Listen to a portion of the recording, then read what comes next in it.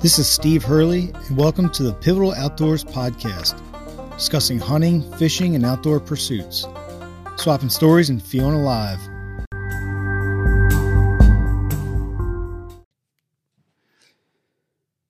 Across most of the country, big game seasons are closed, and people are already planning for next year. We have moved into a hunting show season with expos kicking off around the country. A prime example is the upcoming Great American Outdoor Show, will be in Harrisburg, which has all kinds of things to see and do. One of the larger exhibition rooms is filled with outfitters, offering every kind of hunt imaginable. A lot of people walk the aisles, amazed by the animal mounts, dreaming as they window shop, and they might not really know what to ask an outfitter besides how much the hunt costs and what are success rates. So in this episode, we're going to discuss what to ask an outfitter. I'm here with Craig Slomers of 2D Outfitters. We met at the Total Archery Challenge in Seven Springs, PA this past year and started talking about deer and bear, and his hunting style and energy really resonated with me, and I ended up booking a hunt with him. So welcome to the podcast, Craig. Hey man, thanks a lot for having me on. I appreciate it. Craig, do you want to give your background on guiding in the outdoors? Sure. Yeah. So I'm a bow hunter at heart my whole life. I think I started bow hunting at 12 years old. My buddy and I, we grew up 3 doors down from each other, and we would get off the school bus and we would grab our bows and run to the woods. And we messed up a lot, and that's where it all started for me, was being a 12-year-old in the woods with a bow. We didn't have big influences really teaching us or telling us what to do. We had to figure it out ourselves, and that paid off so much in the long run, I believe, because we literally learned from the deer. So everything that we know has been a hard lesson learned, and the woods taught us, taught me, and I had to learn from the deer really to get to where I'm at today. But 12 years old, picked up a bow, and when I turned 18, I went to the oil field and I got a big boy job and started making money. And on my days off, I would travel the Midwest bow hunting all over the place, and had some incredible encounters with some giant whitetails all over the Midwest, and got hooked and killed some good deer, and kind of started to apply some of the tactics I learned in the Midwest to where I'm at right now in Western Pennsylvania. And it's been really cool to kind of take the big buck hunter style stuff from places like Ohio and Illinois and apply them to Western Pennsylvania, which isn't a very known big buck state. But we have the big deer here. So yeah, I'm just a blue collar guy that started bow hunting young and came up and took my every opportunity I had to chase whitetails, and I went to the military and got out, and that gave me some great opportunities for things like small business funding and stuff like that. And I started my own outfitter called 2D Outfitters. So we do black bear and whitetail hunts in Western PA with the bow. And that's kind of how I started, was just being a super passionate bow hunter, and got to the point where I enjoy getting people on animals more than I enjoy getting myself an animal. So that's where I'm at. Yeah, that's awesome. And I like how you mentioned with all that Midwest experience in Ohio, and you're right in Western PA, off the Allegheny. So you are hitting farmland in there. So it's very similar style. And you're saying that Western PA is kind of a sleeper area, right? Yeah, and I've been talking about it really for the last 5 years. I mean, I could sit here and talk about it for hours, but Pennsylvania is the number one state in the country for hunters per square mile. And really what that comes down to is our gun season. And we have a ridiculous amount of hunters, and hunting pressure is crazy. But people talk about Michigan, and if you ever come hunt Pennsylvania, uh, public land, or you spend any amount of time here, it's the number one place in the country for hunting pressure and the amount of hunters. So it actually creates a really unique opportunity for somebody that wants to learn how to hunt pressured whitetails. But with that being said, where we're located, 2D Outfitters is located in northern Butler County on the Allegheny River Valley and the Clarion River Valley. Is We have the agriculture and really difficult terrain to hunt. So we have the food and then the cover. So our bears get older, which means they get bigger, and our whitetails get older, which means they get bigger. So we're in a little bit of a sweet spot, and our uh, point minimum. So you can't kill a buck unless he has 3 up in this area in Pennsylvania.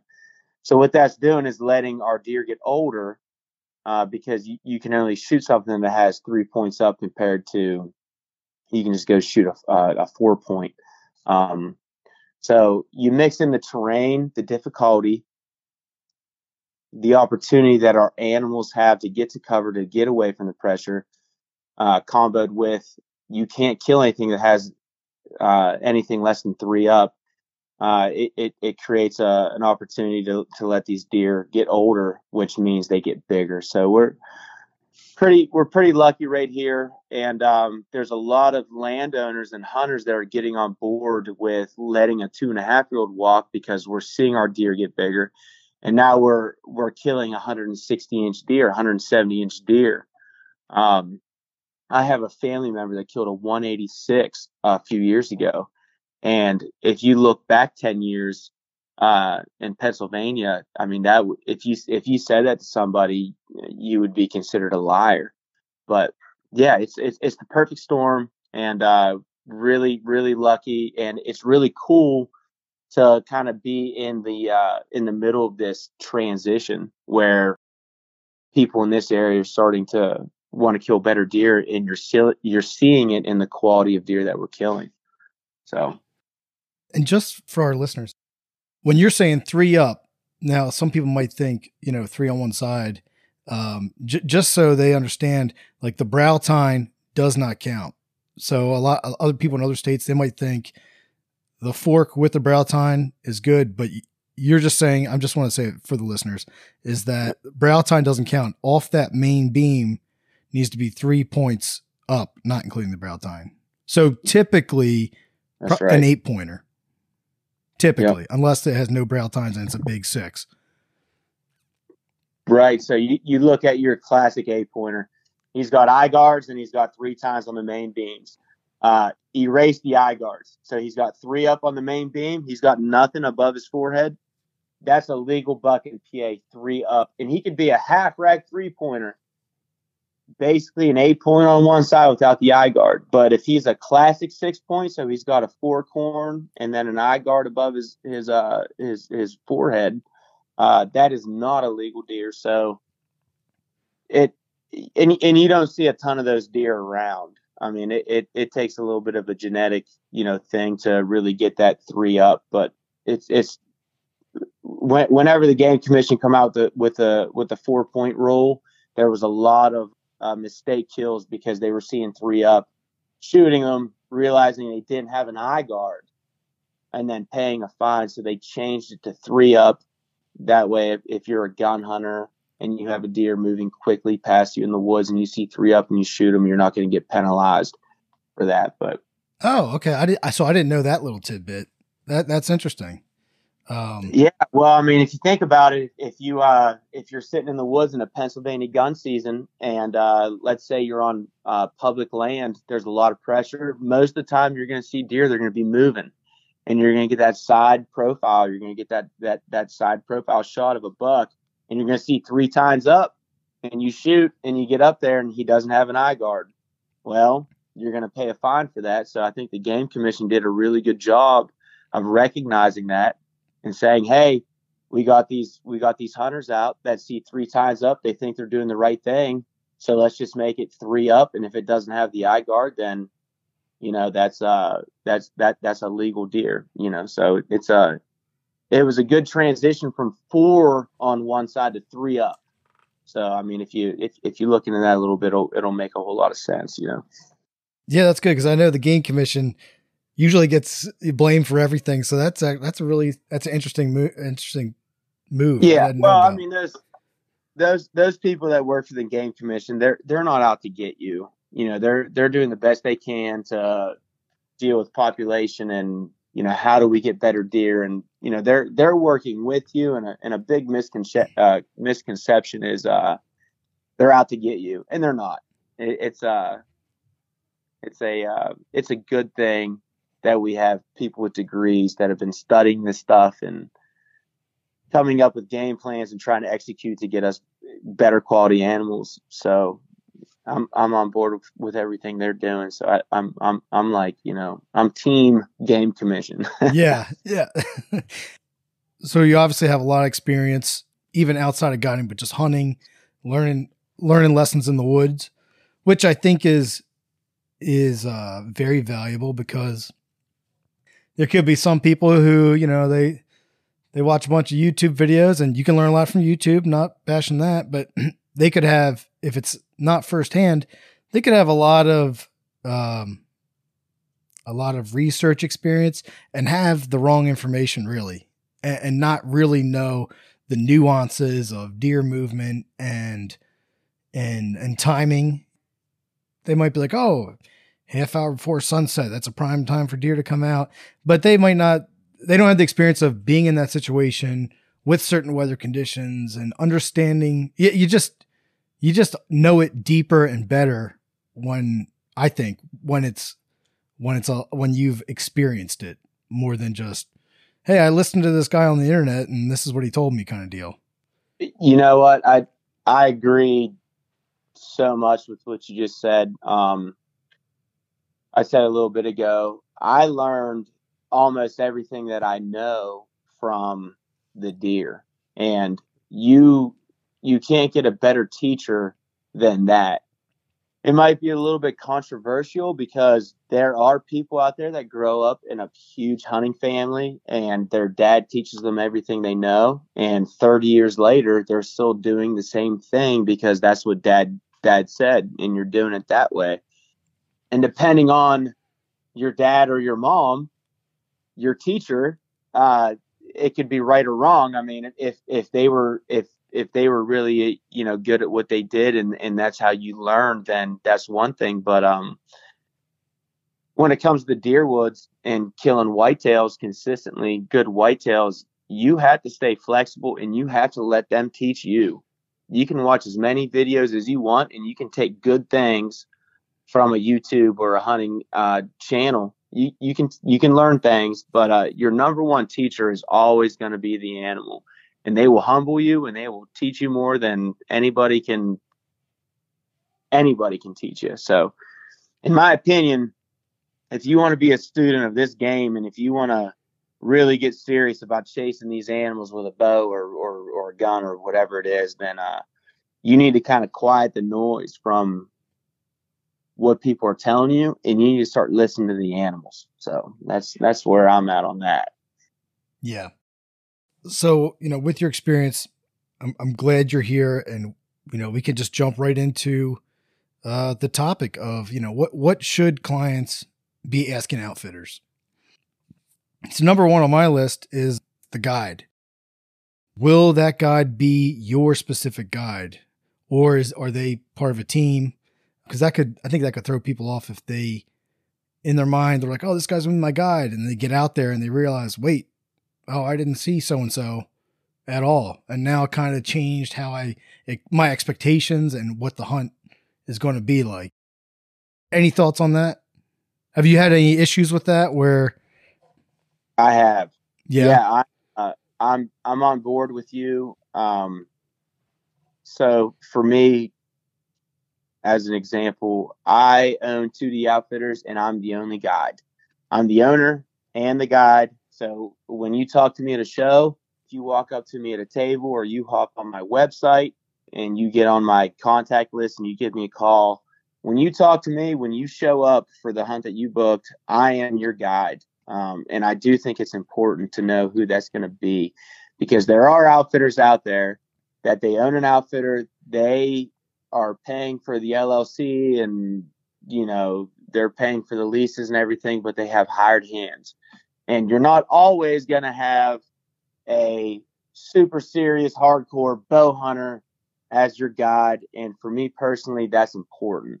I've had really great experiences and I've had really bad experiences being the end user booking a hunt before I had my own outfitter. So I've been on hunts all over the country. I've paid for them. I've been everywhere, whatever. Whenever you book a hunt at a show, you are most likely going to be talking to the owner. I do think it's important to ask them who is going to be guiding my hunt. And with that is, do you have an outline, a game plan that you give to your guides? Like, hey, I'm the owner of this outfitter. I consider myself a professional. This is how I do things. When I hire guides on, do you put them on your program, or do you kind of give them a 300-acre property and say, do your thing, man? That's important to me. And I think it's important, if you're going to be spending money as an end user going to somebody's outfitter, to know that. So I totally agree with you with that. Like, who's my guide going to be? Like, you're a great salesman. I'm sitting here talking to you, man, and I'm about to give you my money to go on this hunt. But when I show up, who's calling the shots on the stand I'm hunting? Is it you, or is it some local person that you hired that's going to go throw stands up on a property where he thinks, this looks good, and what's his background? How many deers he killed or in this area, whatever. So I think that's an important question to ask. Absolutely.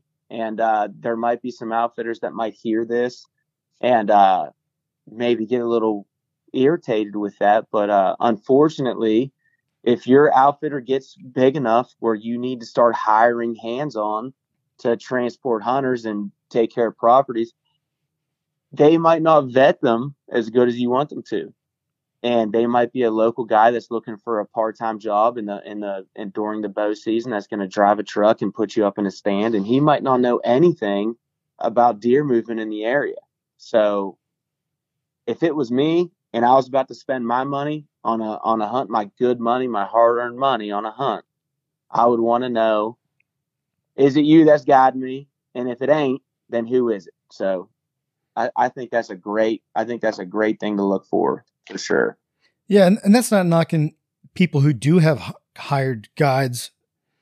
It's just you want to match your expectations when you're going into it, and if they don't have the experience, you might not quite want to make that leap.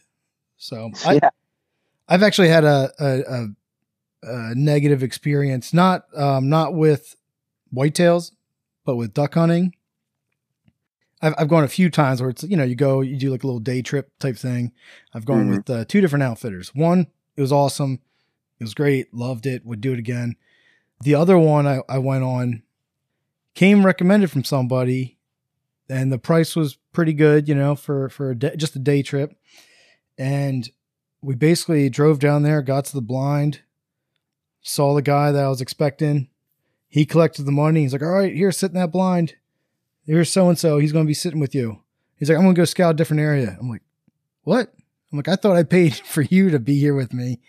And that guy, he didn't do too much calling, and he was just kind of quiet. And he kind of just sat there to like get the ducks when we're sitting in the blind. It didn't feel as much as like a guide or, hey, they're coming from the left. There wasn't as much direction there. Sure. And it wasn't the end of the world, but it kind of felt like this guy took our money and ran, and you're like, oh, it didn't match expectations, which was the thing. So as long as you're expecting that, that's totally fine.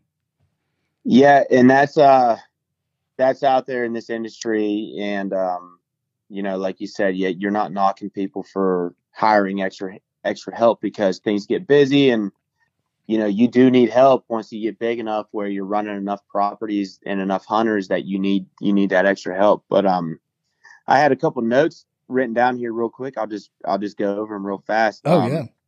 I have them written down. This is your work partner for the week, retaining to your or pertaining to your guide. You should be looking at your guide as your work partner, your hunting partner. I have it written down. In my opinion, you should feel you have made a new hunting buddy by the time you walk away from the table or conversation. You're going hunting with somebody and you're paying them money to take you hunting. It shouldn't be this big division of, oh, I'm paying this person money. I'm going to do whatever they say, no matter what. Like you should feel confident knowing that you're making a hunting buddy that's going to make decisions for you that are the best for their area. And after all, this is your hunt that you're paying good money for. So if you're going to walk up to a table to book a hunt, I would recommend starting the conversation with whoever it is, just talking hunting. Walk up to somebody and strike up a conversation about hunting. Ask a question about, hey, how do you feel a buck's movement changes from early October to last week of October, and go from there. Strike up a hunting conversation. How do you feel about deer movement during this time of the year to this time of the year? Do you like rattling over grunting? What's a 4.5-year-old's behavior compared to a 2.5-year-old's behavior? And if you start the conversation there, you're kind of setting a baseline of, hey, what's your knowledge in the deer woods? And let's avoid the money talk and all that stuff. And if you feel confident talking to somebody and you feel like, hey, I just made a hunting buddy here, then maybe that's somebody that you wanna book with. Does that make sense? That's a good point. You're not only just kind of testing their knowledge, but your whole hunting philosophy could be completely different, especially if you're not used to rattling. And all of a sudden this guy's going to town, and which it might be appropriate for that area. And in your head, you're thinking, oh no, this isn't how you're supposed to do it. And then there's that tension there. So that's a good point of feeling them out to see like, hey, do I want to hunt with this guy? Just even if it wasn't a guide service, would I just want to be in the woods for the week, like you said? So that's, I think that's very good. Yeah. And me and you we'll have to do another podcast sometime about rattling and grunting and different tactics and stuff, because I could talk for days about that stuff. But I'm just trying to keep it streamlined for you here for the purpose of our topics. But yeah, it's you need as a client to walk up and make a hunting buddy and talk about bow hunting, and just feel their passion for it and how they feel about it, and then go from there. So okay, so guide, that's one thing. The next thing is like the hunt style, but also, do the services the outfitter provides match what you're looking for? So if you're, because it could be you see like, hey, I want a huge whitetail, but if you do if you hunt in ground blinds and all he has is tree stands and you're afraid of heights, that might not work for you. If you don't want to sit in a box blind, another way might be a spot and stalk, which is more popular, like a Western style hunt. Do people do drives? Are you going to sit over bait or a water hole? These are all things that you want to at least kind of know about, whether you need to know if you're going to be moving or if you're going to be stationary all day, or if it's kind of like a hybrid. So, yeah. And any thoughts on that? Yeah, absolutely. Everything's going to be different. I mean, in my opinion, where you want to be in the country. If you're out west in the deep Midwest, I'm talking the plains of Kansas, things like that, your tactics are going to be different than what they are here in Western PA. You're going to have a certain amount of trust in your outfitter, in your guide, for what tactics works best for the area that you're in. But at the same time, you might be looking for a style of hunt that an outfitter's not willing to do, and that's fine, because if you have 6 farms in Iowa that are trophy managed, and every stand location is placed perfectly off of a wind, you better be prepared to sit a tree stand off of a wind, and you're not going to do anything on the ground ever. And that's fine. That's a certain style of hunting for probably a specific deer, one buck that exists. And if you're okay with that, if you just want to go kill that one deer, that big 9-pointer they have named Drop Time or whatever, and they have that deer locked down, be prepared to only hunt a tree stand off of a certain wind for a certain deer. And that's fine. And that's cool. There's a lot of cool things about that. There's a lot of puzzle pieces that come into play there. Everything has to be perfect to kill a certain deer. That's something you might run into. But then on the other side of things, you might be wanting to kill a 130-inch deer during the rut somewhere, and that is more my speed here at 2D. I have small farms. I don't have giant pieces of property that I can manage and control a 3,000 acre piece where we can do deer specific hunts. I can somewhat, but mostly we're hunting smaller pieces of property, and that allows me to get aggressive. So we might hunt a tree stand a day. We might walk in together and set a blind up on a corner of a bean field where I just got a picture of a deer yesterday, and we're going to make a move on them. I'm not afraid to get aggressive, to do a hanging hunt, walk in with a client, whether it's in the morning or we go out earlier than everybody in the afternoon and do a hanging hunt. And then I roll back to the lodge and pick everybody else up and take them out for their afternoon hunt. But if you're looking for like a ground and pound hunt, you better make sure before you book it, when you're talking to the owner or the guide, that that's a possibility. And like I said, most of the time that's going to be your deep Midwest and your Western style hunt. So if you're in Colorado or you're trying to get a North Dakota whitetail or something like that, that's where your aggressive ground tactics really going to come into play. But traditionally, if you're trying to kill a big whitetail with a bow, you're going to be hunting preset stands for a specific animal. But I had a couple notes here written down. So hanging hunts are fun and they're freaking deadly. One of my favorite things to do is to get a recent picture of a deer while I don't have a stand and take a client in and do a hanging hunt on them. It can be really, really good if you're watching your wind and how aggressive you're being with how close you're getting to where the X is, and the X is defined as where that deer is. And I have written down here to be aware that the fear of heights will unfortunately limit a lot of areas that God can get you into. Either figure it out beforehand or be prepared to be hunting areas that are not as well pre-scouted for you. Ropes work well. The sooner you get comfortable trusting them, the better off you will be. So if you want to book a hunt with a guide and you have, let's say, 3 to 4 months before that comes up, take it on your own to get comfortable with being in a tree stand, because most of the time that's how you're going to be able to get on those deer the best.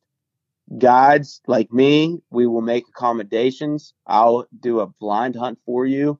But if you have a fear of heights, it's going to make it a lot easier on you to do your best to set yourself up for that situation before you show up. Because if I have 15 stands hung and I have 3 big bucks I want to kill, and you can't be in one of those 15 stands, then I'm going to have to get creative with a blind to try to get you on that deer. And it might not always be the best to get you close to them. So just be aware that you might have to do a little bit of work yourself to match your outfitter's style. And like you said, that's a great conversation to bring up before you even book the hunt, so you can be prepared for it. Yeah, I've hunted out of both. I have my own tree stands, and I do have a ground blind, which I've used at certain times. if there's not like suitable trees around.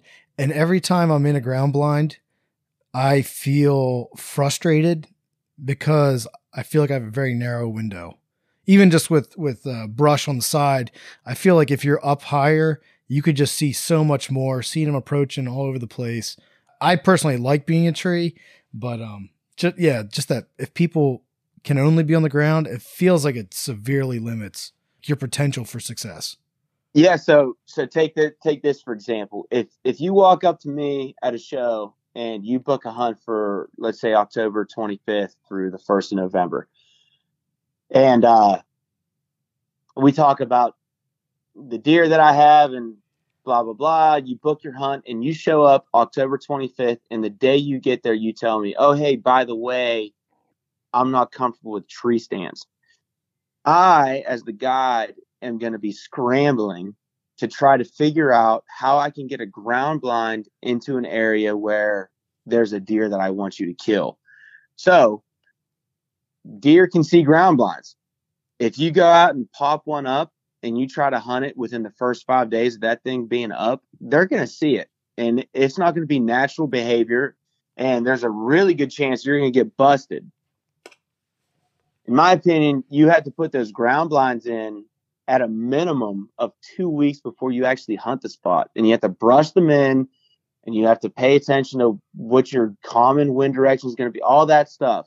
So if you pop in for your hunt and tell your guide that day, "Oh, hey, by the way, I'm not cool with the tree stand," it's going to be really difficult for a guide to put you where you need to be, because we're at a disadvantage trying to pop something up last minute.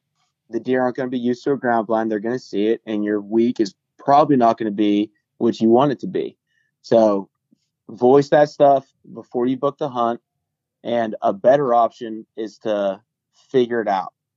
If you have 4 months before a hunt, go get in your buddy's 12-foot ladder stand and tie off in it and sit in that for a little while. And after you're comfortable climbing that ladder, see if you can't go get a set of sticks from Dunham's or Dick's Sporting Goods and put a 15-foot section of sticks up and climb that, and work your way into being comfortable in a tree stand. But that's a great thing to worry about is style, and it's absolutely something that you need to figure out before you put money down on anything.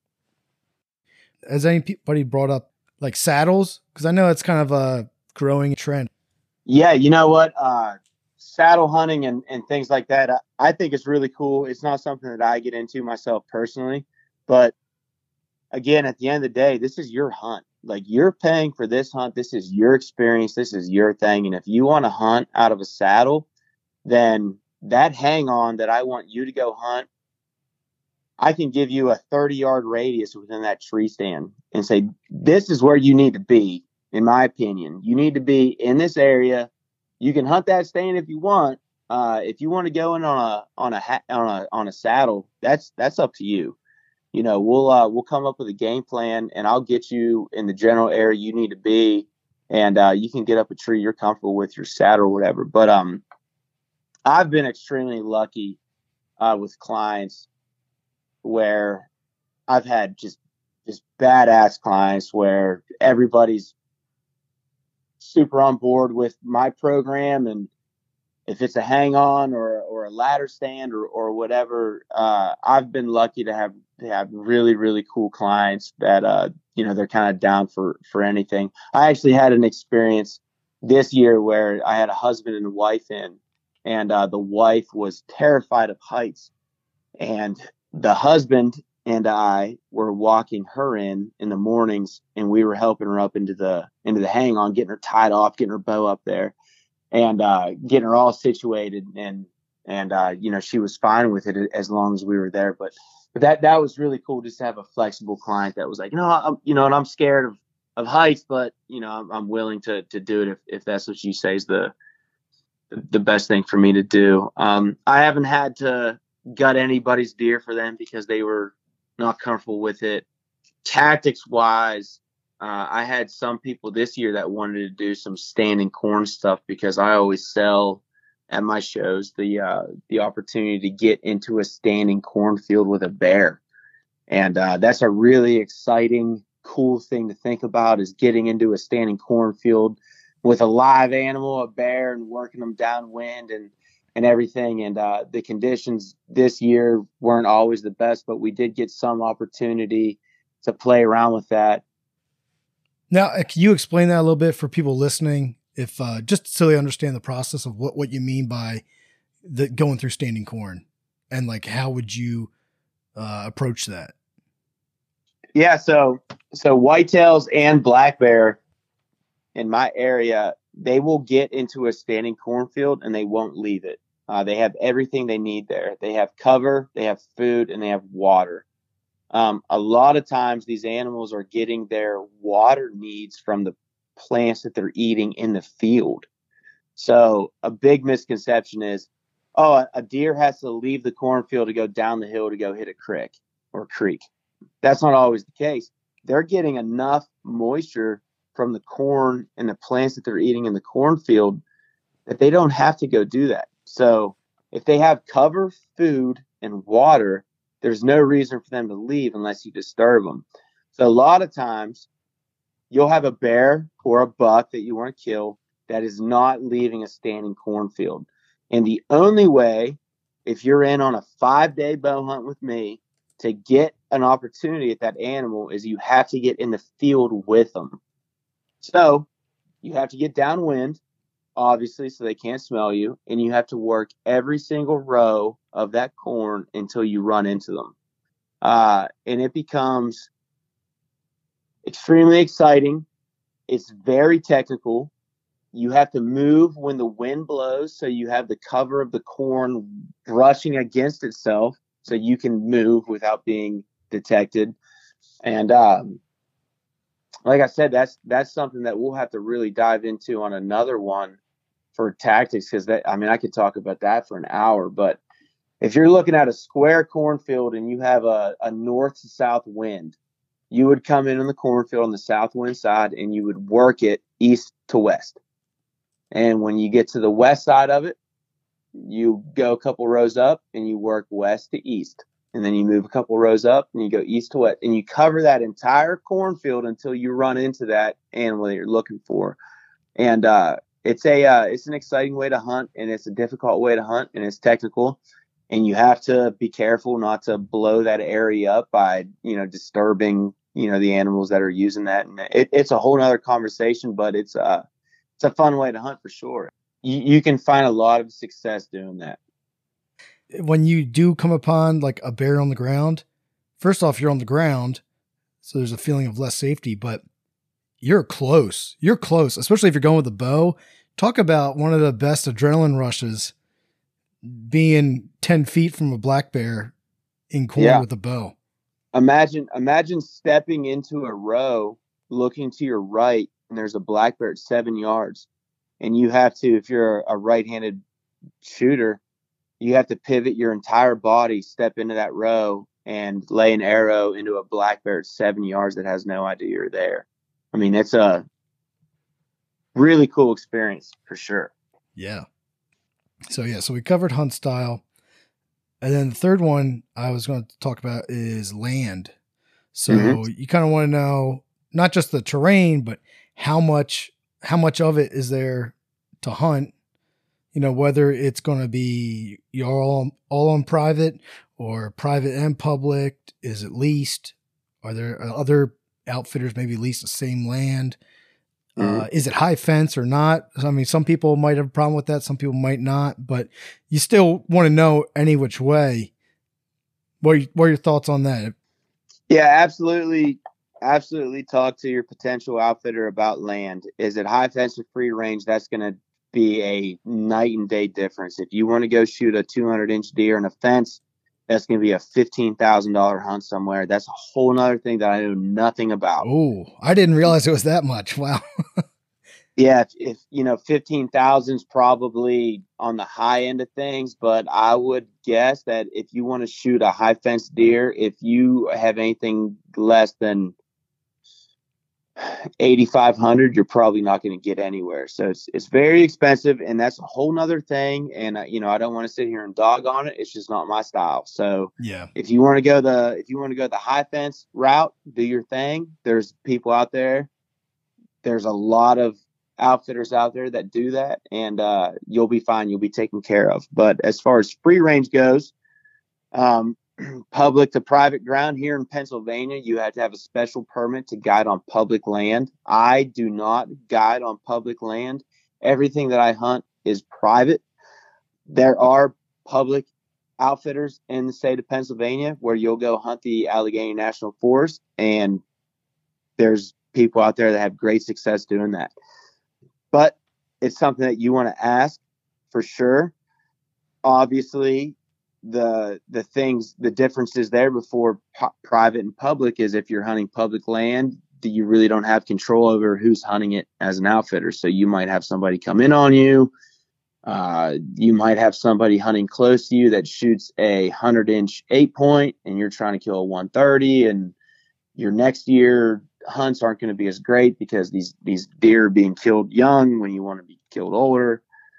Yeah, in my mind, I would think the exclusivity of just having private land is probably what most people would probably prefer.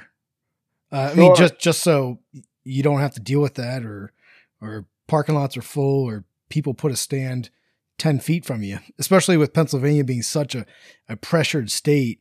I guess in my mind, I'm thinking like public outfitters and PA, I guess my mind jumps to like elk. And if you draw one of those tags, there's not going to be a lot of other people out there. Oh man, you know what? The elk scene in PA is wild. That's a totally different thing, and maybe someday I would like to get into it because it's really exciting and there's a lot of opportunity there. But the elk the elk hunting on public in Pennsylvania is a very unique thing that I don't have much experience in right now, so I can't really talk on that. But whitetail and black bear in PA, public, private, really what you're going to be dealing with is the exclusivity of your hunt, like you mentioned. You're going to be hunting stuff that's controlled. You don't have to worry about other people coming in, and a lot of times you can get into a property where it's managed for quality. So we're not killing 1.5 and 2.5-year-old deer, so your opportunities at a trophy buck, which is typically around your 4.5-year-old age, are going to be greater. Now, for how much land, this doesn't matter that much to me. I would rather know is how many hunters per season per week versus how much land an outfitter has, and then go from there. So, oh, that's a good point. So whether the outfitter is almost imposing too much pressure. yeah, so an unpopular topic to bring up is the outfitter is focused on making money, or are they more focused on the fact that they're passionate about it and they love the sport? So if I was to come up with a business plan, something that most clients don't think of is an outfitter is a small business owner. This person is trying to make money for himself or his family and support his family, whatever the deal is. You can make a lot of money being an outfitter. 6-figure numbers and all this stuff. And usually when you start talking about an outfitter doing it to create a living for his family, you run into what is the max amount of hunters I can run per week, per my price, and make per season. And that's not always the best for a client, because I can be in Adams County, Ohio, which is an incredible county in the country to go hunt for a trophy whitetail. Let's say I have 500 acres. I can run 50 hunters on that 500 acres, and I can make $100,000. That 500 acres is going to be so overly pressured, it's going to be ridiculous. There probably won't even be a doe with a yearling there. You're probably going to see button bucks and 1.5-year-old deer that aren't really affected by pressure as much as the older deer are on stuff like that. So when it comes to the amount of pressure or the amount of land versus the amount of pressure is, I don't care how much land you have as an outfitter as long as you're managing it correctly. I don't want to go hunt with somebody that has great property in a great area, but they are running as many hunters as they can for the sake of making as much money as they can. In my opinion, if you want to be in this industry and if you want to last and you want to be in it for a long time, you need to focus on the quality of animals you're killing and your client's success. So if I have to make $40,000 a year for the next 10 years, as long as I have my client's success there to sustain my business plan, because I want to do this forever, then I'm going to run less hunters on the amount of property that I have. You're not always going to be able to recognize that when you're at a show and you're walking up to a table or something, but something that I would look for if I was about to book a hunt is I would ask the outfitter or the guide, whoever's at the table, before you put your money down, how many hunters are you running per week? And then I would ask them how many acres they have. And a good rule of thumb that I have is take the number of hunters they have per week and the number 100 of acres they have.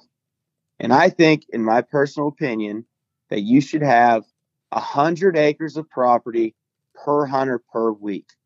So if you have 7 hunters in a week, the outfitter should have 700 acres of property. Does that make sense? Yeah, actually, I'm writing that down. That's a hot tip. I'm saying that's probably one of the hot tips from this podcast, I would think. I'll probably you're gonna make some enemies. Probably make some enemies, but unfortunately, it's simple. If you sit there and write it down. I have my price. Let's say it's $2,000, and I can run 10 hunters a week. That's $20,000 dollars a week that I can make, and I multiply that by say blah blah. That's not the business plan you should be running. The business plan you should be running is, how many hunters should I hunt for success rates? Yeah. You'll make your money eventually. Like, you'll be, if you can get your clients kills, you'll be fine. You can last however long you want to in this business, but for the sake of the, what to walk up to asking or expecting from a potential person that you're going to pay money to is, in the back of my head, a rule of thumb is I would want at least 100 acres per hunter per week. So managing the land correctly over just cramming hunters in there and putting pressure on. Is there any other type of management like you want to talk about? Maybe like food plots, or maybe like predator control, which a lot of people might not think about. So food plots aren't going to guarantee you success, and they're not going to guarantee a successful hunt. I would look for some type of minimum. Minimums are a good thing, whether it's 120 inches or a 3.5-year-old older. It doesn't always have to come to the inches of a deer's rack, what he scores, but you want your outfitter to have some kind of baseline of, and what it comes down to is it's a sustainability thing. What is my outfitter going to look like in the future? If I have hunters coming in and I say safeties are off, kill any deer you want, kill any bear you want, do whatever you want, I'm just trying to make money and get the heck out of this. You want to see some kind of minimum. And there are hunters out there that want to go on hunts where they can shoot whatever they want, and that's fine. But if you want to go to an outfitter year after year and find a place that you can eventually take your kids to, or take your wife to, or your husband to, or whatever the deal is, you should be looking for some kind of management plan. A minimum is not always the best plan to run, because judging a deer at 130 inches on the hoof in 14 seconds during the rut is a very difficult thing to do. Me personally, I try to teach what age looks like, what the chest looks like on a 3.5-year-old, not what a brow tine looks like on a 120 plus. So I would recommend trying to go with an outfitter that has some type of management plan. You're not going to come here and shoot whatever you want, because I have to be able to sustain these animals and my business and keep clients happy for years and years and years. I can't just be looking at this season right now. You know what I mean? Does that make sense? No, and that would speak to the longevity of an outfit. But it's good that it's important that you put in there that the sustainability thing, is that you're in this for the long haul. And if you shoot everything you see year after year, you're not going to have anything big. So, well, you're going to run out of clients, because you might come home with me this year and shoot a 100-inch deer and go, "Oh, that was great. I'm not coming back to this place. Got one 100-inch deer." And eventually the hunting industry is a small community. There's not a whole lot of us out there. I mean, if you look at numbers, you might think it's big, but it's really not. So you're going to run yourself out of clients. And I guess that would be more on the, business side of outfitting. But as a client looking to book a hunt, for a quality hunt and for somewhere that you're going to be able to return to year after year and have a good experience, which is difficult to do, then you want to look for somewhere that has some type of management program for sure.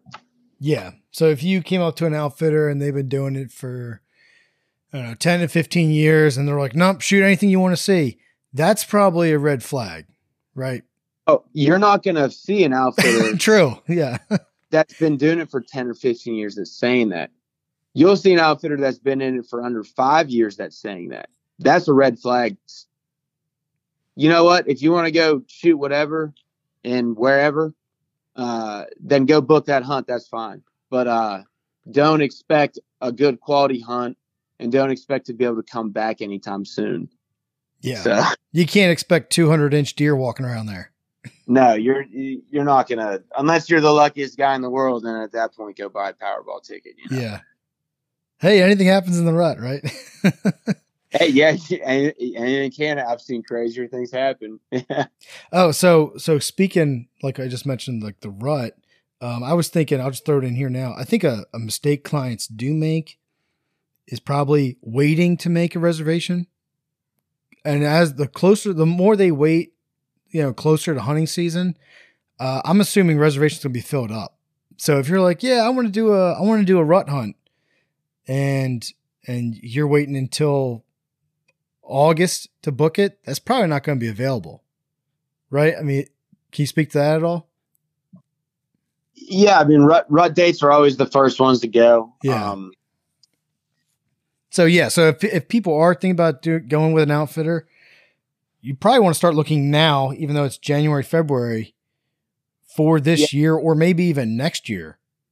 Yeah, but don't always get caught up in the rut dates.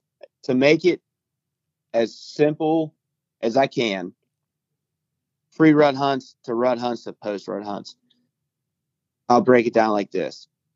Known deer, pre-rut. Unknown deer, rut hunt, back to known deer, post-rut.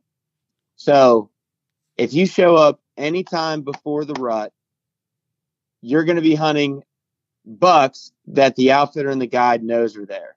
So they'll have trail camera pictures of these deer, and they should have a good baseline of what these deer are doing, where they're bedding on a certain wind, where they're feeding while you're there, things like that. The rut is a wild card. If you see pictures posted on Facebook all year by an outfitter about this deer they have called High Tower, and you show up November 5th, good luck running into that deer. Yeah. You know what I'm saying? He's probably traveling to other properties and cruising somewhere else. Yeah. He's not on his normal pattern. So although you might be going with a great outfitter that has great properties in a great area, you're going to have an opportunity to kill a great buck on November the 5th. But don't think that you're going to show up and kill a deer that you've been watching on Facebook all year. if you want to do that, then show up the first week of bow season. Yeah. You know what I mean? Yeah, good point. So there's a whole nother thing there where it's like, if you want an opportunity at a good whitetail, go hunt an outfitter in Adams County, Ohio, during a rut date and just sit in a stand for 7 days and spend every freaking minute of the day in that stand, and you'll probably have a good opportunity at a buck. If you want to show up in the early season and hunt deer and hunt specific deer on specific deer hunts, then come before the rut. So the easiest way to break down when the book is, there is a certain amount of consistency before the rut. There's no consistency during the rut. And then there's a certain amount of consistency after the rut. So I don't know what you can take from that, but are you tracking what I mean? Oh, yeah. Oh, yeah. No, I mean, no, that makes sense. That all makes sense. And I was just using the rut as an example, if that's like your focus. I mean, it could even be whether, hey, I'm busy in November, but I want to do, early October. That's when I'm available, but I want to hold off on booking it for now. So even just personal schedules, I wouldn't wait. I would book that when or you can. I wouldn't wait till August. So I was using it because the rut is probably people get excited about it because, anything can happen. And especially if you're in an area that doesn't have big bucks, you could still have your fingers crossed. Yeah. And I mean, Swank Construction might call me tomorrow and be like, hey, I want 8 people for the first week of October. And in one day, all of my dates are booked. Yeah. So that's what I'm saying, that these fill up fast, and hunting seasons, if you're going for, archery is kind of long, but say you want rifle, okay, you got like your 2 weeks, or other states might be different, but if you're not available that week or whatever, that hunt's basically gone, If you limit yourself. So if you don't do archery and you only do rifle, okay, well you have a smaller window to pick from, and that's probably going to fill up faster. So figure out your budget, find a show close to you, go in there with the intentions of booking a hunt. And when you find somebody that you like talking about hunting with, put the deposit down with them right there. Don't wait around. Don't risk missing out on a year if you're not in a preference point state like me in Pennsylvania. If you want to go on a hunt in 2022, find a place that you can go to that's within 3 hours of the house or whatever's good travel time for you. Show up with the money to do it and have the intentions of booking hunt and book it there, and you'll be safe. You'll have your dates, you'll have your deposit in, and you won't have any issues. So also with that booking, kind of moving on to the next kind of subject off of land. I know we did some tangents there, but I think that was all really good stuff. Yeah. I think the fourth one, I just kind of labeled it as logistics, which kind of covers a whole bunch of stuff like lodging. Are there lodging accommodations? Meals, are they provided? Are they not provided? Transportation. So say if you're traveling, you might not think it, but you'll have to have transportation if you're coming from an airport, or even just transportation to and from the lodge or hunting location, whatever. Because you told me this when we did our hunt, which was really good, was a lot of people get caught up on just the animals. And I think it's important to think, hey, you're taking a trip. Like, this is vacation. So know what you're getting into. I think a lot of people, when they go to these shows, they see a 190-inch deer and they're like, that's what I want. I'm booking this hunt. And they may not realize that they might be in a tent the whole week, or, oh, meals aren't included. Oh, okay. I didn't factor that into my personal cost. And now you gotta, your price just went up, especially if you're going for a week or two. Those meals really jump the price.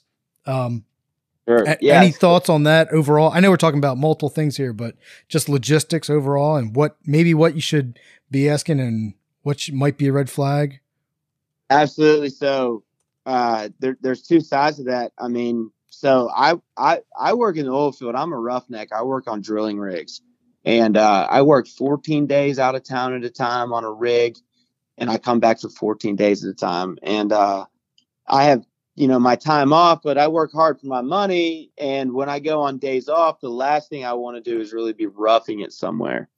So whenever I take time for myself, if it's a hunt or a trip to the beach with my old lady and I want to make sure that I'm comfortable because I work hard for my time off and I want to be able to enjoy myself.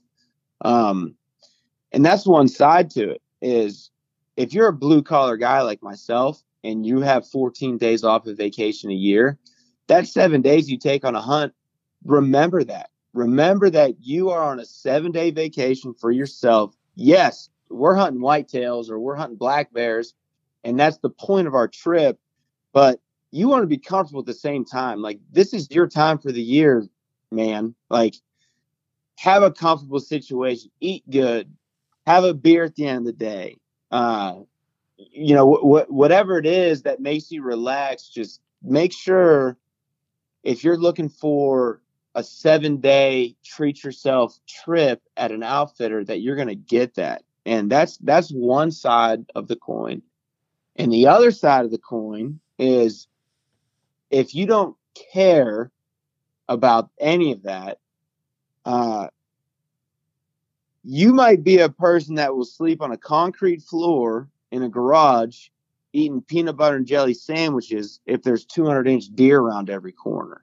True. You know what I mean? And I can get on board with that type of style as well. I'm just thinking a lot of people, they might think they want that. They're like, I want to rough it, but they might not really understand what that means. Oh, for sure. You know what? And I just don't want that to affect what their expectation. See, I'm going back to expectations again. Mm-hmm. I just think if you're like, okay, you want to rough it? Okay. But you can't complain about it once you book this and you get out there. You got to know this is the hunt. This is what you wanted, right? I've had horror stories from clients. They come in and I had a father and a son. This is when I was guiding in Illinois. And they came out to the lodge and they were telling me about a hunt they went on in Texas. And the guy was driving them to a gas station every night and buying them food out of the gas station. So, I mean, your bags of beef jerky and like those little Tostito rolls on those hot dog warmer things. Yeah. And they didn't know that. You know, they booked their hunt in Texas. They're like, oh, we're going to Texas and deer hunting. And that's what they got. And they were miserable and the deer hunting was okay. And that was the kind of the funny thing about the whole story was like, well, no, we saw big bucks.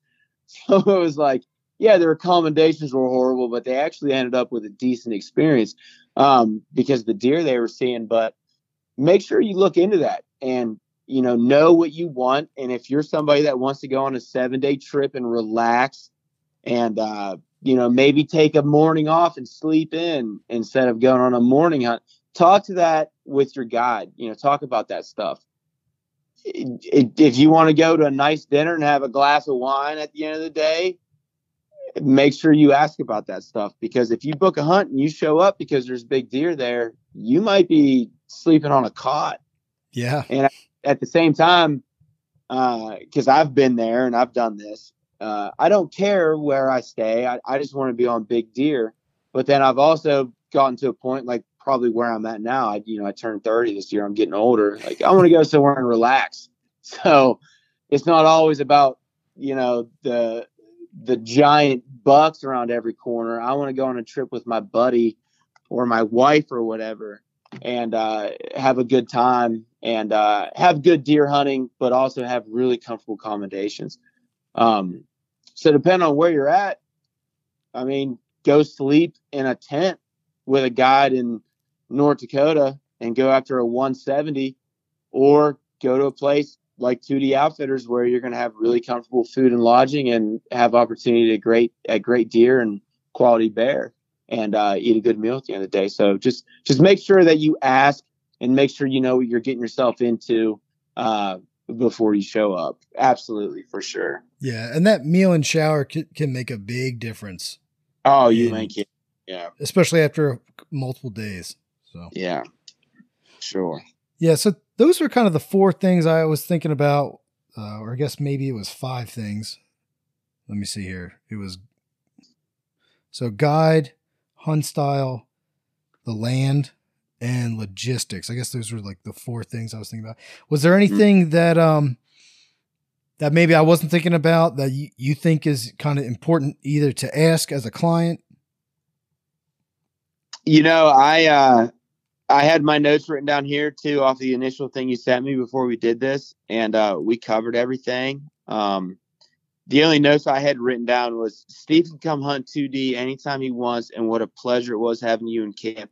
And it really was. You were in on a tough week. We were on that hot bear week with the inline muzzleloaders, and I think you were the only person that hunted every single day, morning and afternoon. Even when I had you guys over here, over at my place, doing the bear drives and the standing corn towards the end of the week, I think you were the only one that went out that afternoon.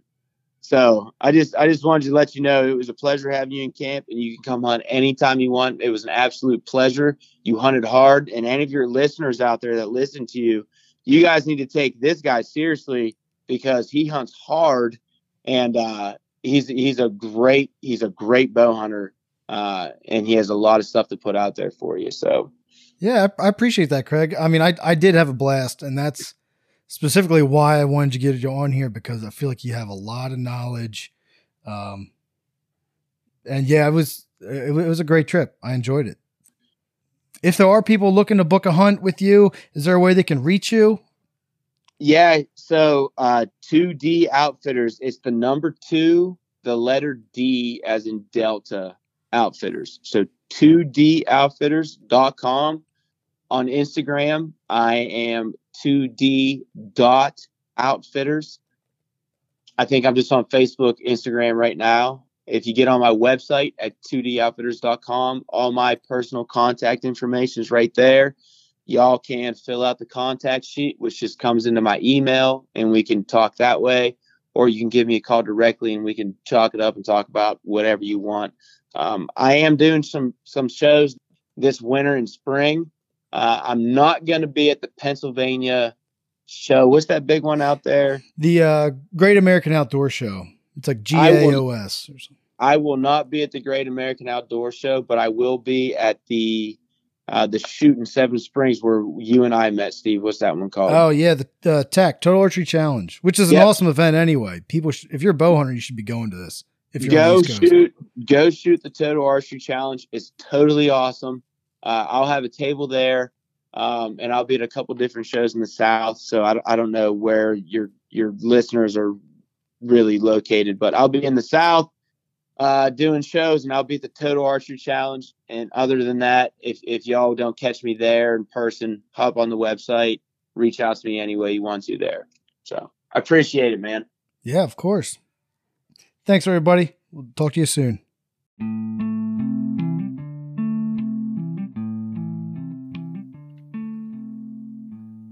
Hey, thanks for listening today. If you enjoyed this podcast, be sure to like and subscribe. And if you'd like to support this podcast to sustain future episodes, feel free to click on the listener support link in the show notes. There'll be more content coming, and if there are any questions or comments, you can reach me on Instagram at Outdoors with Steve or at Pivotal Outdoors.